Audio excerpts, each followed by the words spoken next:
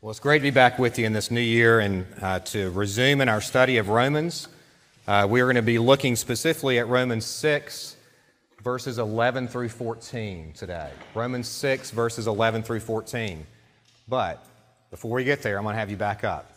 Romans 5, we're going to begin in Romans 5, verse 20. And you may be saying to me, Kevin, haven't we already done that? And I'm going to say to you, yes. But I'm also going to say to you that Romans 5, verse 20, through Romans 6, verse 14, are a continual thread and really go together very, very well, as we would expect. So we're going to go back and begin at chapter 5, verse 20, to establish more of the context. So here Paul begins in verse 20. Now the law came in to increase the trespass, but where sin increased, grace abounded all the more. So that as sin reigned in death, grace also must reign through righteousness, leading to eternal life through Jesus Christ our Lord. What shall we say then? Are we to continue in sin that grace may abound? By no means. How can we who died to sin still live in it? Do you not know that all of us who have been baptized into Christ Jesus were baptized into his death? We were buried therefore with him by baptism into death, in order that, just as Christ was raised from the dead by the glory of the Father, we too might walk in newness of life. For if we have been united with him in a death like his, we shall certainly be united with him in a resurrection like his. We know that our old self was crucified with him in order that the body of sin might be brought to nothing, so that we would no longer be enslaved to sin. For one who has died has been set free from sin. Now, if we have died with Christ, we believe that we will also live with him. We know that Christ, being raised from the dead, will never die again. Death no longer has dominion over him. For the death he died to sin once for all. But the life he lives to God. Now in verse 11. So you also must consider yourselves dead to sin and alive to God in Christ Jesus. Let not sin, therefore, reign in your mortal body, to make you obey its passions. Do not present your members to sin as instruments for unrighteousness, but present yourselves to God as those who have been brought from death to life, and your members to God as instruments for righteousness. For sin will have no dominion over you, since you are not under law, but under grace. Now, I want us to first look at verse 11. So you must consider yourselves dead to sin and alive to God in Christ Jesus. One very important thing to note about this verse is that it's unlike any other that Paul has written thus far in the book of Romans. So far, we've seen in this wonderful book, Paul telling us facts about who God is, what he has done, and who we are. We've seen the faith of the righteous, God's wrath on unrighteousness, God's just judgment. We've looked at grace and law, circumcision and baptism, the righteousness of God through faith, how the Old Testament believer was saved, how we have peace with God through faith in his Son. So this is what he's written about thus far in the first 5.5 chapters of Romans. These are what the Bible will refer to as indicatives or facts about who God is. But in verse 11, there's a call to action. There's an exhortation, what the Bible refers to as an imperative. Paul says to consider yourselves dead to sin and alive to Christ. Now, an indicative is a statement of fact. So an indicative, an example would be God loves you. An imperative is a statement of command. So in other words, because God loves you, now you must love God with all your heart, mind, soul, and strength.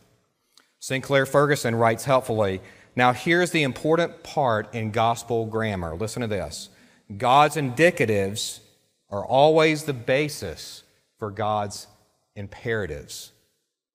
God's indicatives are always the basis for God's imperatives. This is why we often find the word therefore in the New Testament. It's because of who God is and what he has done for us in Christ that we should therefore go and respond in a certain way. What God does is his grace, the indicative, and it's the foundation of what we do in our response of faith and obedience, responding to his imperative. Take an example, for example, 2 Corinthians 5:19. First, the indicative statement of God's grace. In Christ, God was reconciling the world to himself. That's a fact. That's an indicative. But then in the very next verse, verse 20, it says, therefore, be reconciled to God.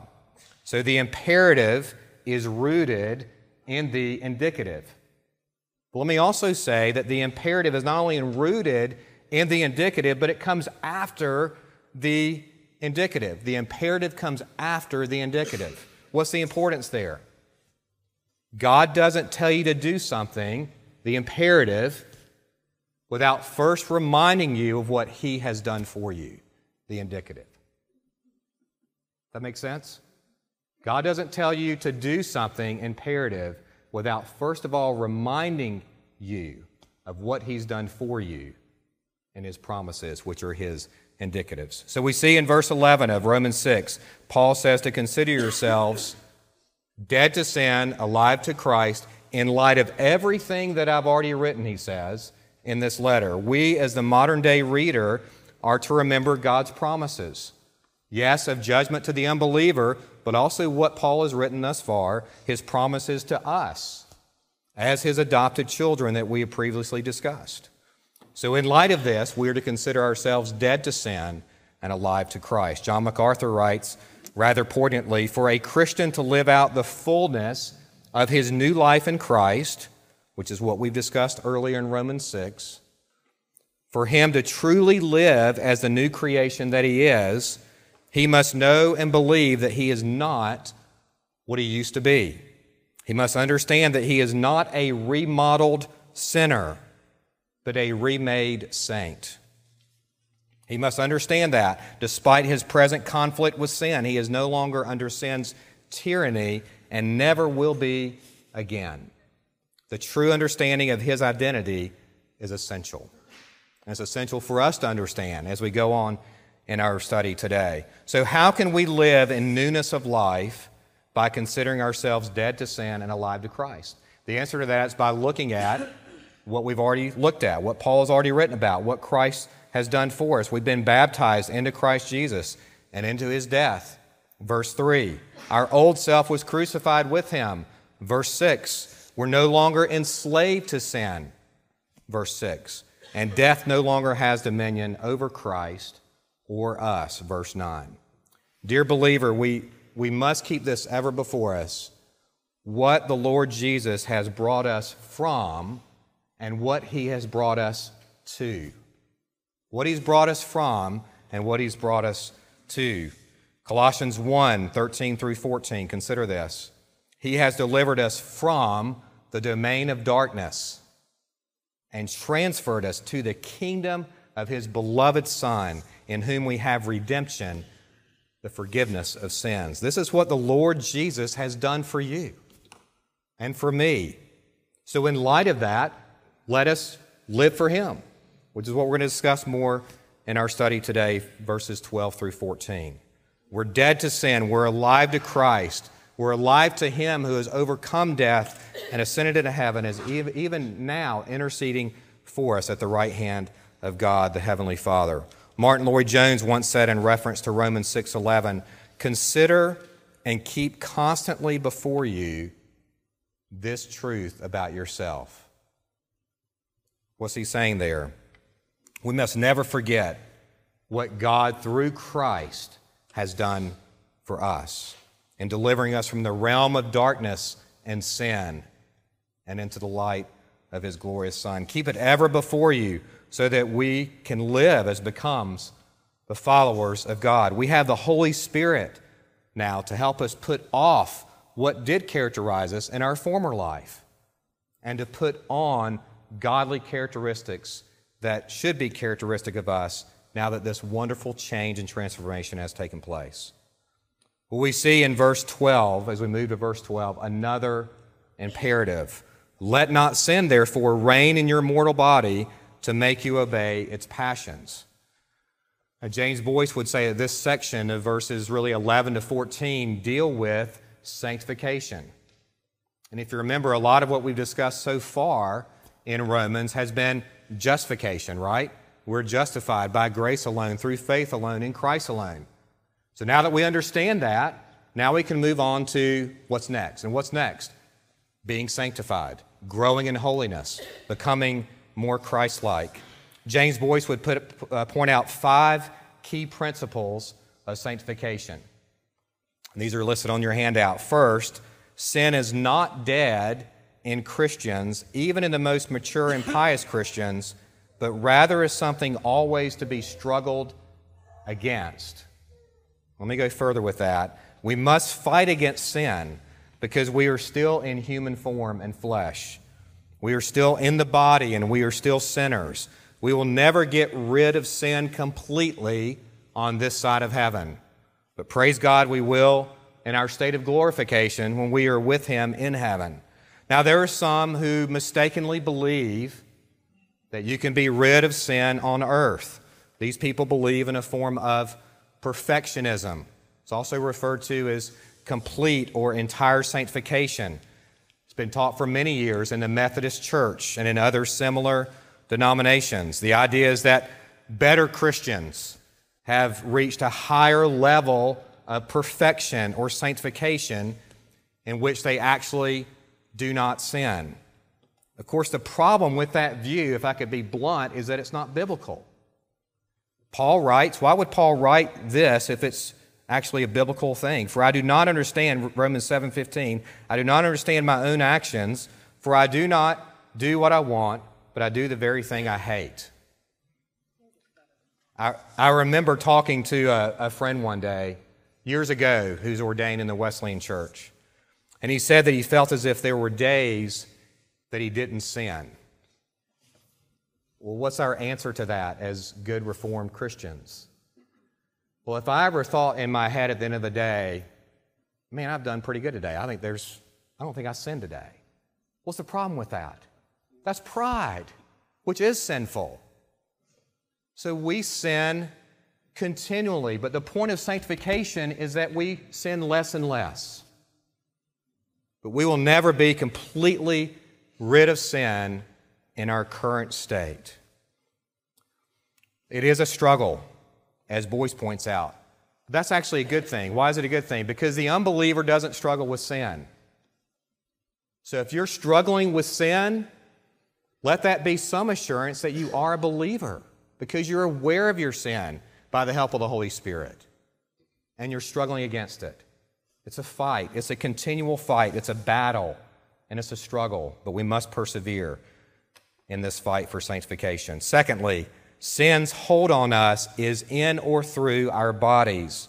What does Boyce mean by that? Well, he goes on to write, so far as that new man about whom Paul has been writing is concerned, that new creature I have become by being taken out of Adam by God and being joined to Christ, that new man is dead to sin, so that sin's hold is no longer actually on me, but on my body. We see in verses 12 through 13, Paul using terms like mortal body, members of sin, or parts of the body.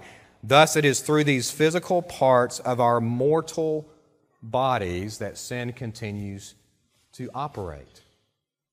Thirdly, sin can reign in or dominate our bodies. Now, to be sure, we are no longer enslaved to sin as new creatures in Christ. We have been freed from it. But sin does continue to affect our physical bodies. Why? Because though we are new creatures spiritually, we are still in the flesh physically. And we're still in the world, which is a sinful world. We will succumb to temptation. We will at times give the devil a footstool, though we need not. If this were not so, Paul would have no need to write, "Let not sin therefore reign in your mortal body." Fourth, although sin can reign in or dominate our bodies, it does not need to. It certainly is possible for us to offer ourselves and our body to sin, to instruments of wickedness. But Paul is saying not to do that. Verse 13, do not present your members to sin as instruments for unrighteousness, but present yourselves to God as those who have been brought from death to life and our members to God as instruments for righteousness. Do you see what he's saying there? He's saying we can present our bodies as members to God as instruments for righteousness. Why? Because of who we are in Christ. Because we are dead to sin, alive to Christ. If you remember St. Augustine's language from 2 weeks ago, we've been brought from a state of non posse, non peccare, not able not to sin, to now as Christians, we have become posse, non peccare. What does that mean? We're able not to sin. Brothers and sisters, you in Christ are able not to sin. You know, the world will say, or even some modern day broad evangelicals, I just can't help it when I sin. No, you actually can help it. When I sin, I choose to sin. When you sin, you choose to sin. Paul is saying you can choose not to. How? Because of the indwelling Holy Spirit giving you the power to say no to sin. Remember, Jesus himself was tempted. Such an important verse here. Hebrews 2:18, for because he himself has suffered when tempted, he is able to help those who are being tempted. You get that? For because he himself has suffered when tempted, he is able to help those who are being tempted. We should write that across the forefront of our minds. When we have temptations, remembering that he himself was tempted. He knows what it's like, and he helps us in our temptation. He helps us in our weakness. Fifth principle of sanctification that Boyce describes is a positive truth. He says, as Christians, we can now offer the parts of our bodies to God as instruments of righteousness. This is the very theme of what Paul is going to go on to discuss in this section of verses. So let's just go on from that and look at a few parts of the body and how they can be used as instruments of righteousness so that God can be glorified in our lives. First, let's consider the mind. Paul writes in Romans 12, 1 through 2, I appeal to you, therefore, brothers, by the mercies of God, to present your bodies as a living sacrifice, holy and acceptable to God, which is your spiritual worship. Do not be conformed to this world, but be transformed by the renewal of your mind, that by testing you may discern what is the will of God, what is good and acceptable and perfect. So the question then becomes, what are you and I filling our minds with? We're filling our minds with something. What are we filling our minds with? Are you engrossing your mind in the daily news of the secular world, which is filled with hatred and violence and war? If so, you will likely become depressed and forget that God is sovereign and reigning over all. Are you absorbing your mind in the pop culture of the day with its latest humanistic fads? If so, you will likely become like the world, making it difficult to distinguish you from the unbeliever. Are you filling your mind in trashy romance novels or movies? If so, you will likely soon become discontent with your own life, thinking like the heathen who are portrayed on paper or in film. Instead, brothers and sisters, we need to fill our minds with heavenly things, with the Word of God, with other biblically accurate Christian literature, in godly conversation with godly people who will build you up and encourage you in your faith. If we do this, then our minds will be transformed as we are renewed, making us more wise and discerning. Well, it's not just the mind which is so important, but also the ears and the eyes. Many of you may have heard this acrostic like I did growing up, G-I-G-O. You know what that refers to? Garbage in, garbage out. What's the meaning? Well, if we let garbage in, into our ears, into our eyes, and our other senses, garbage will come out. In other words, if you're continually allowing garbage, then what's going to be produced in your life is not going to be good. One study showed that young people are continually bombarded by ads to the tune of about 40,000 ads per year. This is through television, through social media, through billboards.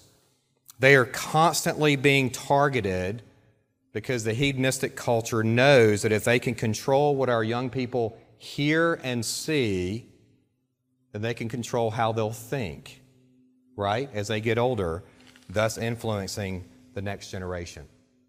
Take, for example, the stance Disney has taken on homosexuality and transgenderism.